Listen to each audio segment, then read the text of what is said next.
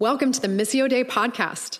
Missio Dei is a family of Jesus, joining God as he makes all things new in Chicago. Check us out online at missiodeichicago.com. So I'm going to encourage you to please open your pew Bibles, if you're near one, to page 864. That's where our reading is today. And we are enjoying our trip through the Gospel of John. And every week in between Sundays, we are following along with a reading plan. You can get a bookmark here if you're just joining in now. And every week we're reading up through that Sunday's story. And so by the end of this series, we will have covered all of the Gospel of John. John tells us right out of the bat what it is that he is going to spend all of his writing time demonstrating to us. And that is that in the beginning, for all of cosmic history and time, in the beginning was the Word, the very revelation of God found in Christ Jesus. In the beginning was the Word, and the Word was with God, and the Word was God. He comes right out of the bat saying, this is what I want you to know, to experience. So we're diving into the stories that he has chosen to share because he wants us to see and feel and understand and believe that the Word became flesh and made his dwelling among us. That's John 1:14. And so what we see as we are going through and hopefully reading even between Sundays in these stories is we see that John is picking out stories that he believes demonstrate this in the life of Jesus so that we could come to recognize what he has come to recognize by experiencing the stories around Jesus. And he starts with these stories early on that are Jesus turning water into wine. We saw that one, right? It was this picture of extravagance, abundance, and kingdom ethic, right? Because the first to find out about this amazing extravagance and overabundance are the servants at the wedding. They're the ones who know. The rest of the guests don't even know. And John says that this was the first sign. To John, these signs are not only miracles that bend the law of nature, but they are miracles that point to a greater truth about who Jesus is. So the first sign is this wedding at Cana, and then we go on and we see these stories where Jesus is demonstrating these divine knowledge, things that you could not normally know. For example, with that story, meeting the woman in Samaria at the well, and he speaks knowledge over her life history that he couldn't otherwise know. Sam covered that last week. And then in between the story of that encounter at the well and this week, we also see that there was a miraculous healing of an official's son where Jesus isn't even present with the sick boy, but speaks a word and the child remotely is healed at the exact moment when Jesus says it. John says that's his second sign, a miracle that points to something bigger. And at that miracle, that official's entire household came to believe. What's interesting to me, I also am tracking along with our reading plan as we go. And what's interesting as we go through these stories is that we're seeing who's witnessing these things. Who is the ones who's starting to see these? We've got some servants at a wedding, a handful of Samaritans, which, by the way, Jews avoided the area of Samaria. They would usually go around that region. So a handful of Samaritans in this random town have come to believe, a household in Galilee, and then we come to today's passage, starting in 5:1. Sometime later, Jesus went up to Jerusalem for one of the Jewish festivals. I sense in this story, as we start here, a significant escalation. We are going public this morning. That's what this story is doing. Something is shifting. We see that Jerusalem, we know, was the epicenter of Jewish temple life and worship. It's a large city that would bust at the seams during any festival time as people would come from the countryside into that hub of worship and life. So it was moments ago that we wrestled through that comment made by Jesus, "Woman, my time has not yet come," that he says to Mary. Remember that? That was only a couple weeks ago. Jesus says, "My time has not yet come." And today feels like go big or go home. Like we're going to blow this thing out of the water it's time. Feel that escalation. So the location in this encounter is a pool in Jerusalem called Bethesda. Now, this is actually a known spot. Archaeologists have uncovered this spot, and there's information about this spot outside of biblical accounts. We know historically that it had a reputation as being a site for healing.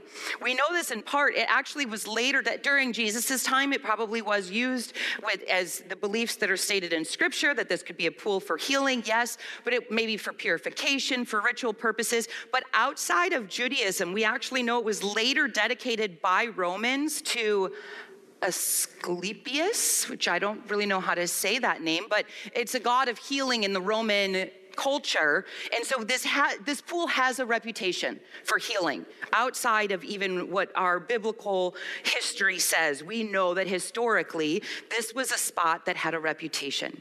And so here is why I asked you, it's good to read out of our actual Bibles. That's why I asked you to open. But those of you who actually opened to that page, why don't you look for chapter 5, verse 4? A little Bible trivia.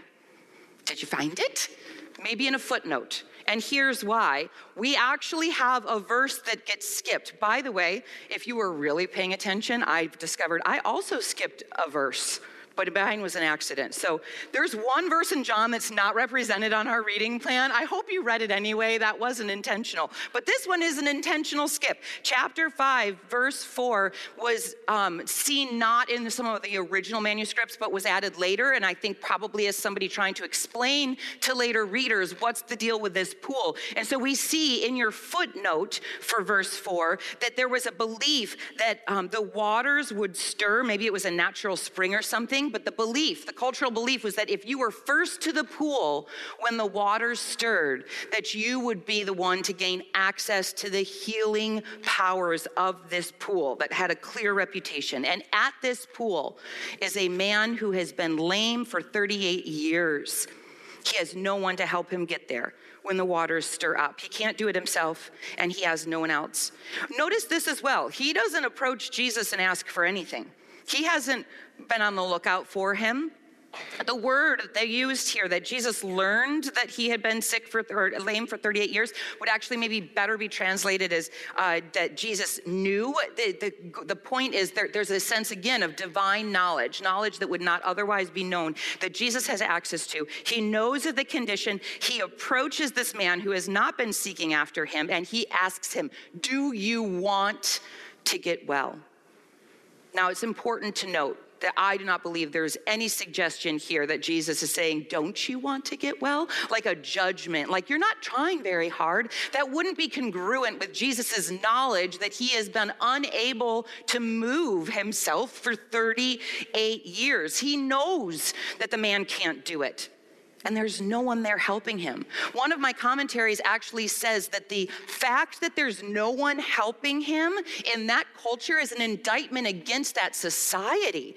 In that culture of care for one another and family and community, the fact that no one's helping this man is an indictment not on the man, but on his community. So the question is not meant to be an indictment to the man. It is Jesus approaching someone who has done nothing to seek him out. Jesus is approaching him, and Jesus is initiating the conversation, drawing in a man who is meant to look to us as the epitome of helplessness. I can't do it myself, and I don't have anyone else, and it's been a really long time. I want you to stop and think, where were you 38 years ago? And I recognize in this community, a lot of you will say not born yet. But some of us can say, like 38 years ago, I was in Mr. Bell's 5th grade classroom being the epitome of awkwardness. Take all of my life from that time to now. Feel 38 years. Feel it a little bit. That's how long this person has felt the helplessness of his condition, perhaps more than your entire life. And Jesus says, "Do you want to get well?" Interestingly, the man doesn't even say yes. He just responds with the state of his situation. He's showing the utter helplessness he has. I can't get there. No one can help me. This is it. He just states his truth. He doesn't even say, yeah, I really do. So we're meant to see, and that escalates, his response escalates, the utter helplessness that is met in this moment with complete and total restoration. New life, new creation, entering right into the midst of his helplessness. And I would say his hopelessness as well. His answer states, I actually don't even have any hope. No one can get me to my last hope, which is bubbling water. That's where I'm at in life. I can't even get there. Helplessness, hopelessness, and into that Jesus says, get up, pick up your mat and walk. Again, with a word, no physical touch or move or anything. With a word again, Jesus completely heals him. The man gets up and he walks. This I have to pause in. Have you ever had your legs so fast asleep? This is such a lame analogy, forgive me, but you're nervous to even stand on it because you think you could totally fall when you stand up. What did this man feel that gave him the confidence after 38 years to try his legs? I think this is an amazing moment. I just wonder about that. The faith to even try in the response to words of a stranger. We have no reason to believe he has any idea who Jesus is. He hasn't sought him out. He doesn't demonstrate faith, bless you, or hope or anything in who this man Jesus is. He just believes and has faith after the fact, and he does it. He gets up. We see in this word, this command, that he, Jesus, has the power to make change where neither human help nor sincere desire or unreliable water system stirring, none of that could do anything, but the word of Jesus goes right through all of where faith or desire or willpower lacks. Right there, Jesus' words have the power to heal the one who cannot help himself. And I think we're supposed to see that stark difference here. We're meant to pause and say, who else can speak life out of nothing? God's self. Only one who can speak life into nothingness with a word. This is going to ruffle feathers. And I think Jesus is fully counting on that. Because not only is that healing, that complete restoration, that's great, but Jesus does it on the Sabbath. We'll talk a little bit more about that in a minute, but just for now, as a reminder or as information for somebody who might be newer to church, Sabbath is a central part of Jewish identity as the people of God. When God gave Moses the 10 commandments, the top 10 big ones, Sabbath was on there.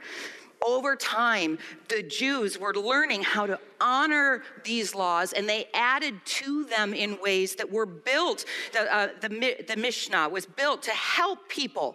They were like guardrails and support structures to say, how do we do this faithful living? And they would add laws to help people know. An example might be if I'm a homemaker and I want to be faithful to the law, I might say okay, so I'm not supposed to cook, but can I reheat yesterday's soup? And that may seem silly to us, but there were laws written to identify, is reheating within the law or not? It was meant to help us to live into faithfulness. So we see in verse 10 that the law surrounding Sabbath prohibited carrying your mat. And we might look at that and be like, really? That's just like kindness to clean up after yourself. Is he supposed to leave it there and assume someone else is going to get it? It doesn't work for us, but allow that to just be something that you believe in your pretend imagination here, that you can feel the importance of that law.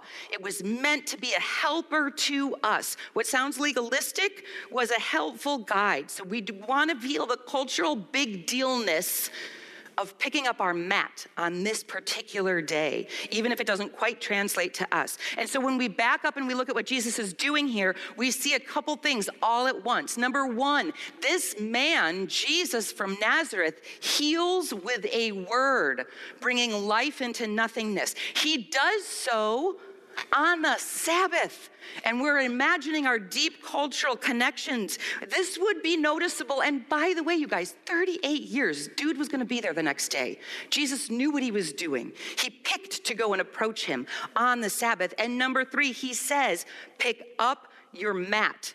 Jesus knew the law. Jesus knew what he was saying, and he knew where he was, in Jerusalem. He knew when it was, festival time. Jesus knew. We are no longer in nighttime conversations explaining things one-on-one with Nicodemus. We are no longer in servant quarters. We just went big and blew this thing out of the water. And so, when we feel that peace, let me do a quick run for us through the rest of this story, and then we're going to circle back a little bit. But we want to see the whole sort of unfolding here of what happens. Okay, so people saw this, verse 10, and were like, wait, what are you doing? You can't carry your mat on the Sabbath. And the man replied, the man who made me well said to me, pick up your mat and walk. So they asked him, who was this fellow who told you to pick it up and walk? And the man who was healed had no idea who it was, for Jesus had slipped away into the crowd that was there. But later Jesus found him at the temple and said to him, see, you are well again. Stop sinning or something worse may happen to you.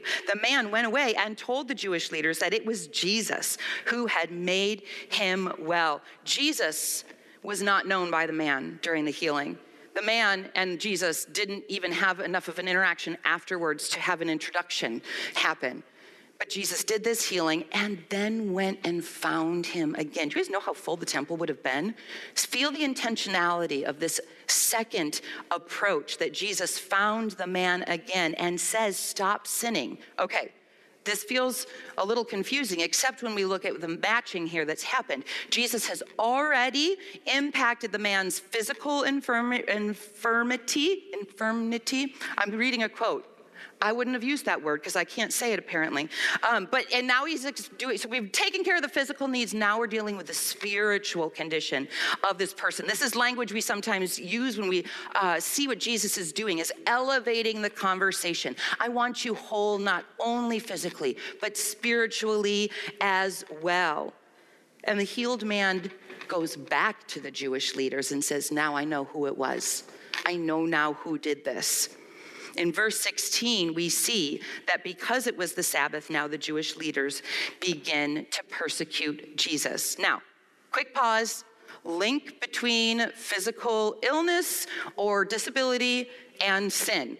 Real quick. I don't think that we carry a big link between these two, but culturally, I just think it's important to say this, that there were beliefs among some that physical disability would be the consequence of a sin, either of the person or the parents, maybe a generation or two before. We actually see later on in John's gospel, we'll talk about this in a couple weeks, Jesus heals a blind man, and the disciples say, hey, is he blind because his own sin or the sin of his parents? And Jesus was like, neither. Neither one is the case. So we aren't going to link that these two things are a result. The disability was the result of something sinful in this person's life. We also know, as the Jews very well knew, we all fall short of the grace and holiness of God. We all sin in thought or action or inaction. We all need a Savior to bridge that gap between our non-holiness and God's holiness. The Jews were so aware of this because they lived in this ritual system of repeated purification and cleansing, and they could rest assured in their clean status because they were living in a system. Ironically, I think sometimes it's harder for us to even accept our own forgiven status because we don't have a system, so to speak, but we have a Savior. That's a side note. I'm getting off track. But anyway, people knew that they were sinners. People knew they needed sacrifice and atonement to be made right with God. This was not an unknown thing. We don't know if there was something specific for this man or if that was a general statement, but the nature of the comment is not about what kind of sin it was. What it is Jesus speaking with authority to pronounce that judgment over him. The knowledge of him and the pronouncement is the ability to have the authority to do that judging, that stating of truth. And so we see that this statement is not to point us to a sin or to even link a sin to a disability, but instead it's Jesus speaking his own authority, using his own authority. Actually, interestingly, John does not include this one, but Mark's gospel includes this healing. Some of you may know the story super quick. There was a paralytic man, and Jesus' reputation was getting really big, and he was having crowds follow him, and he was teaching, and this man's friends wanted him to be healed, so they took him on his mat to the house where Jesus was teaching. They couldn't even get in, so they busted the roof, which would have been made of like hay and stuff. It was bustable, but still, it was like a big action to bust someone else's roof, and they drop him down, and what does Jesus say to this man? He says, "Son, your sins are forgiven." And people around Jesus were like, "What? You can't say that. Only God can forgive sin." And Jesus responds in Mark 2, starting in 9, which is easier? To say to this paralyzed man, "Your sins are forgiven," or to say, "Get up, take your mat and walk"? But I want you to know that the Son of Man has authority on earth to forgive sins. So he turns and says to the man, "I tell you, get up. Take up your mat and go home." Sound familiar? We're linking this authority to do the healing, to speak life into nothingness, and to judge sin and forgive it. We have a link. Here's what I think we are supposed to see. If I'm paraphrasing for Jesus at this point, I say it again, I am paraphrasing. I am taking a liberty outside of the gospel, but here's what I want us to see. I think that Jesus is saying, for you to truly understand these signs, these miracles, these bending of nature's laws, right? For what they're actually pointing to, I need you to see beyond the miracle itself. I need you to see beyond the action of the healing, right? So if you just see the word of divine knowledge, Nathaniel, who starts following him, is all wowed because Jesus knew he was under a fig tree. He had divine knowledge. He's like, "Wow, you're the Son of God." And Jesus is like, "Wow, if that's going to wow you, just you wait." But there's divine knowledge there. There's divine knowledge with this Samaritan woman, and people come to believe. And now there's divine knowledge here. If you just see that, you will take me as a prophet. If you just see the healing, even if I wasn't physically there, of that kid that was just in the chapter before, or this healing now, if you just see that, you will limit me to a miracle worker, and you will not believe the fullness of what John is hoping us to believe, right? In chapter 4:48, just further up the page, you see that. If you fall short of comprehending what the signs point to, I want you to see the fullness. I am doing the work of the Father, and the Father has entrusted me to judge. We are linking these things to link the level of authority and togetherness between Jesus, the Son, and the Father. And this was the thing that's blowing minds. We're going to go into what will be this next week's reading, and I'm going to grab a couple of them. Jesus goes on to explain to people what's happening here. He says, "Listen, my Father's always working to this very day, including the Sabbath, and so I am too. Whatever the Father does, the Son also does." There's just a link, a togetherness. Remember, John has declared it in verse 1. He was with God and was God. But we have to come to believe it in the stories, and these are the encounters where Jesus is pushing us to see a new truth. He says, just as the Father raises the dead and gives them life, even so the Son gives life to whom he's pleased to give it. He did that just twice with a word. Jesus is able to do that. He's pointing this out, this connectedness, and says also the Father has entrusted all judgment to the Son. That's why we're linking this statement about the sin no more, be clean, be whole, right? So we need some cultural empathy to feel the magnitude of this combination that Jesus is connecting here. As God is working to this very day, so am I. A translation of this, or another way to say this later, Matthew 12:8, the Son of Man is Lord of the Sabbath. We have the benefit of being able to look at 4 gospel accounts and see these different ways that Jesus is teaching this. Like, I am Lord even of the Sabbath. What does that mean? I'm Lord, because the day is a holy day, meant to be set apart and kept holy unto God, right? The Son of Man is Lord of the Sabbath. I am one with the Father. This is our holy day. I have authority over this very day. If it's false, it's major blasphemy. But when it is true, it is a game changer for the faithful people following Yahweh God. I give life to whom I give life. That's something that the Father would be able to say, like the Father. And I have authority given by the Father to judge and forgive. In this one little encounter with the man, Jesus has elevated the stakes exponentially beyond the healing itself. In John 1, starting in verse 9, the true light that gives light to everyone was coming into the world. He was in the world, and though the world was made through him, and the world did not recognize him. He came to that which was his own, but his own did not receive him. Yet to all who did receive him, to those who believed in his name, he gave the right to become children of God. I feel like this is John making sure that we see, Jesus making sure that we don't stop at prophet, we don't stop at miracle worker. See the fullness of what I'm asking you to believe in. God is doing a new thing beyond prophet, beyond miracle worker. We have just encountered God's self, this man at the pool. We have no record of this man from here. We actually don't know. Did he say thank you? Did he go and tell all the world this big news? What was his motivation on going back and telling the leaders? Did he know that they were mad and trying to get on their good side by telling? Or was he just so excited he couldn't stop telling everybody about being healed? We have no idea. Did he come to believe and declare Jesus as Lord? We don't know anything. So what are we left with? We're left with the most important thing for us, I believe, which is the authority of Jesus that has just been fully made known. Authority over life, authority over sin and forgiveness. Don't just know the signs, know the fullness of what this is pointing to. In 5:24, Jesus says, very truly I tell you, whoever hears my word and believes him who sent me has eternal life and will not be judged, but is crossed over from death to life. So yes, divine knowledge, but beyond a prophet. Yes, healing, but beyond a miracle worker. It's about the authority of the Father extended completely in unity with the Son, to give life with a word, have authority over the Sabbath, and to judge fairly. And that's where the challenge of this story is, for a deeper belief. But as we've said throughout, while we look at these stories, John likes to linger.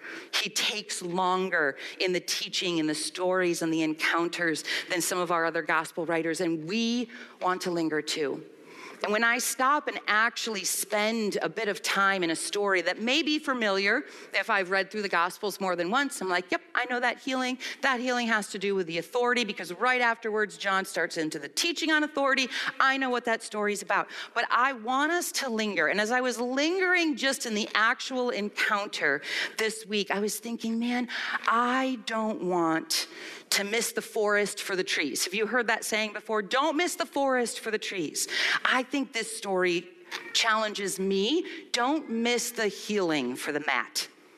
Now, I like to be somebody who defends the religious leaders and reminds us we can't put these people into the camp of the bad guys or something. Like, they're trying so hard to follow the law. They're trying to lead people to do what is right and wrong. I want to defend them, but here I know it's not what they expected. But when I read this, like, a guy hasn't walked in 38 years and they're talking about his mat. I'm even frustrated with them here with all of my best empathy to remember what it is that they want to be about and to try to honor that. I still think, like, 38 years, guys, why are we talking about a mat? Like a yoga mat, right? Like, we've got something bigger that we should be talking about here. And so what that means when I think, don't miss the healing for the mat, what I think about here is my own challenge when I think about the Sabbath. And that's where I want us to linger a little bit. What I'm going to do, first of all, though, is I am going to make a gross assumption that I don't think is true, but we're going to just play along for this morning. We are going to pretend that every one of us so deeply identifies with Sabbath practice that it is part of our cultural identity. Now, I don't think that's true, so I'm going to do a slight aside to say this. Why is that? Why was it that for 40 years, myself at least, I took it as a completely optional, if I have time, wouldn't that be lovely, like a spa day? Why do we take that as like an optional aside? We take not murdering seriously. We take not carrying around idols seriously, even though we need to translate it to our old culture. We think it's a really good idea not to commit adultery. We work on that coveting thing, but we're willing to admit when we're doing it and say, I know I don't want to. The law says not to, but for some reason, this is like an optional day off if we're able to. I don't know. We have it all wrong. That's what I just want to say. Like, not only is this one of the top 10, it is so meant to be a part of our very functioning and flourishing of how we're meant to exist in our relationship with God and with one another. That as the 10 commandments, if they were in a list this way, like from 1 to 10, right in the middle between the stuff about God and the stuff about interacting with each other is where Sabbath is. And it's the longest, the most ink of all the commandments is spilled on Sabbath, and we take it as an optional day off if our work week allows it. We just aren't understanding the fullness. Now, I think we're called to more. I myself mess up my Sabbath all the time. That's why I say practicing. And maybe it's just for myself, practicing the Sabbath, because I am not good at it. But I try, and then I re-practice the next week. And I think we're all called to hold a higher elevation of the importance of this as pivotal to how we are designed to flourish as humans with God and with one another. And the very things that make you say you don't understand why I can't are the exact things that I get challenged with when I have to face them every time I'm trying to practice Sabbath. So I encourage you guys to try. I brought a bunch of books from smarter people than me that talk about not only why, but how, and the beauty and the call into it. And I want to encourage you to give it a try and to elevate it where it belongs in the top 10 of cultural identity of the people following after the way of God. So I'm going to pretend that those last 30 seconds were impactful enough that you guys are all totally sold on how important Sabbath is. Because now what I want to talk about is, let's say we all have it so rooted in our cultural identity that this is an absolute, like the Jewish people of the time who were encountering Jesus. It was so rooted in their cultural identity. Let's just pretend we're already all there for the sake of this next part. Because where I get challenged here is as a faithful observer of the Sabbath, which we all are now, magically. As a faithful observer, I don't want to miss the healing for the mat. And I think as Sabbath practicers, we are challenged by what is happening here. Because here's what I want to say. First of all, Jesus never, ever, ever, ever broke a law of God. Ever. Jesus doesn't break God's law. He knows them all, and he does not break them ever. Matthew 5:17, Jesus says, "Do not think I've come to abolish the law or the prophets. I have not come to abolish them, but to fulfill them." So whatever we see Jesus doing is a fulfillment of the law of God, not a breaking of it. And so we need to be challenged here and not miss the healing for the mat. So the healing, the mat, all of it is Jesus fulfilling the law of God. It's going beyond the letter to the heart of the law, as we sometimes say. That goes back to some of those Matthew 5 teachings, right? I say not even don't commit adultery, but don't even look at someone with lust. I'm saying it's not just about murdering, it's don't even hold anger. I want to get beyond the letter to the heart. Something in this encounter gets beyond the letter of the law and to the heart of the law. Something about healing on the Sabbath and instructing this man to grab his own dignity and autonomy to walk with his mat is a filling of a law, not a breaking it. And that's where I feel the challenge. Mark 2:27, the Sabbath was made for man, not man for the Sabbath. Let's not worry so much about the rules around it. Let's get to the heart. And what's at this heart? Acts of charity, acts of mercy, acts of justice, restoration towards another human is part of Sabbath design. And I personally can feel a little bit of a challenge with that while I am working so hard to frame my rule book to make a Sabbath possible. Does anyone else feel that? Okay, I'm doing something a little weird here because I was like, I wish I could come this morning with how to work this out. Instead, I'm going to say, hey, community, I'm really having a hard time working this one out. And let me give you an example of that. It's my darn phone.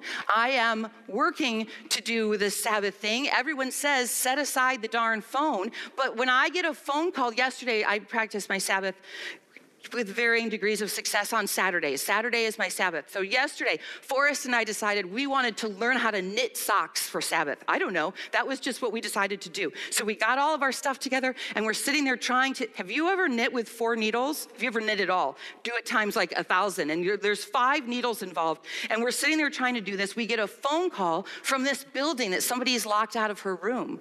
I'm challenged because I know in my heart that everyone says, set down your phone and don't have it.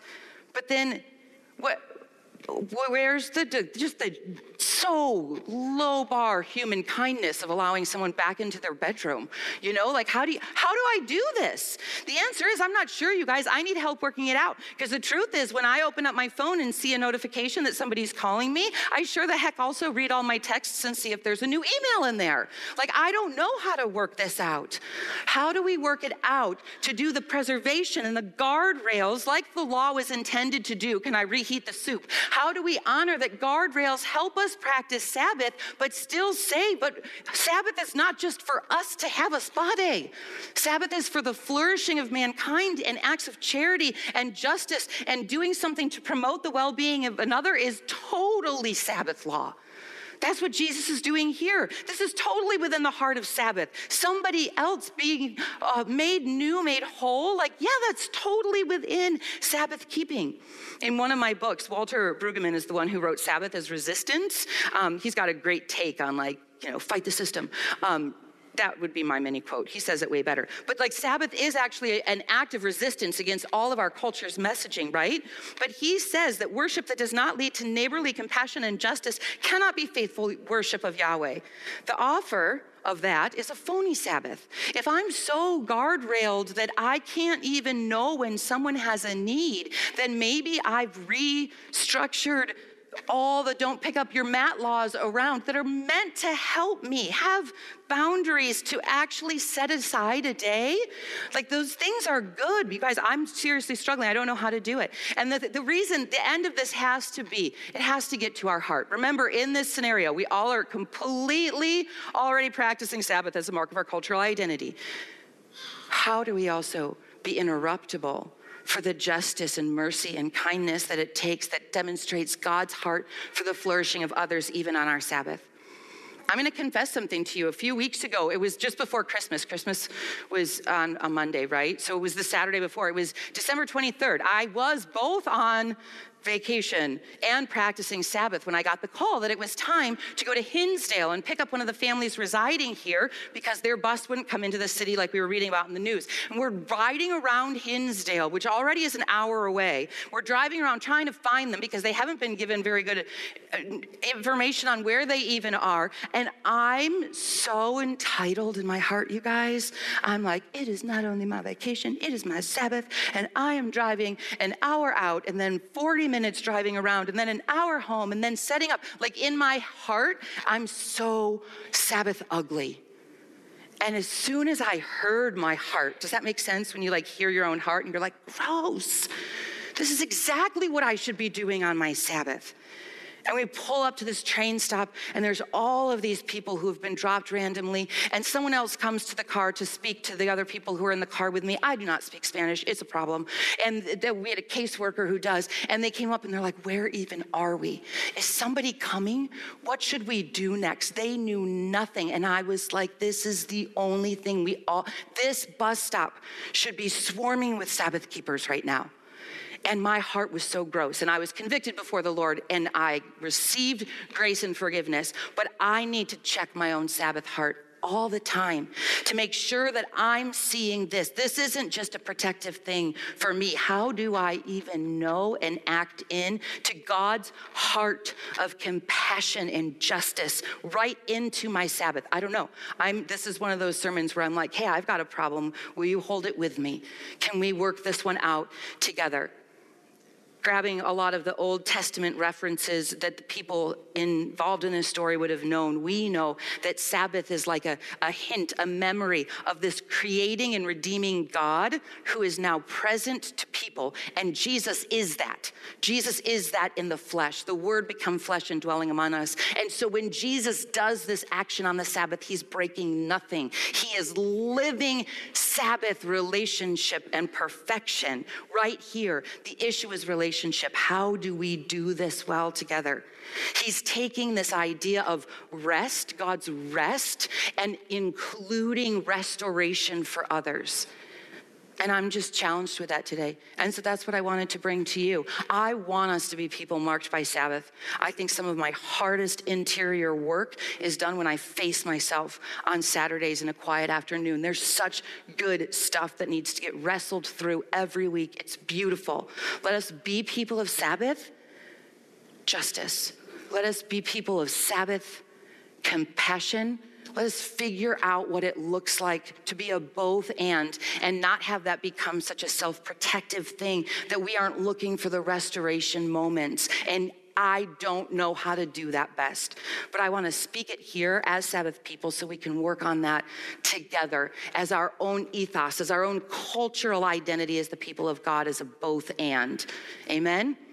Okay, we're going to work that out beyond this morning. So, Jesus, we love you and we thank you for a time to gather and to be challenged. You never broke a law. Picking up the mat is within the law, and my mind needs to do a backbend that I'm not prepared to see how do I respond to your heart to honor this day and keep it holy, to have it be set apart for flourishing of humans with God and with one another. Yes. And to reflect your heart for compassion and justice and right relationship and restoration. And Jesus, we need your help. Holy Spirit, thank you for your presence. When we're gathered in the name of Jesus, we need you here because none of this gets worked out unless we're attuned to your speaking, your still small voice in our own hearts that can even tell us on a Saturday afternoon when our heart is gross. I thank you for that conviction. I thank you for the act of confession and restoration. Jesus, thank you that you have already given us the grace and redemption and forgiveness over all of it, that we can stand here and talk about our ugly stuff with each other and before you and be honest and know that we still stand holy, righteous, and redeemed before the throne of the Father because of you, Lord Jesus. We thank you for that.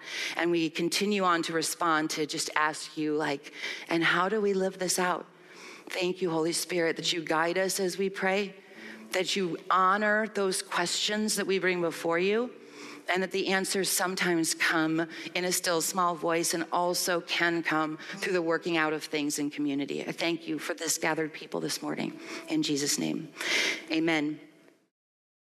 Thanks for tuning in. We love to keep the conversation going. Find a weekly gathering or gospel community in a neighborhood near you. To find out more, check us out online at missiodaychicago.com.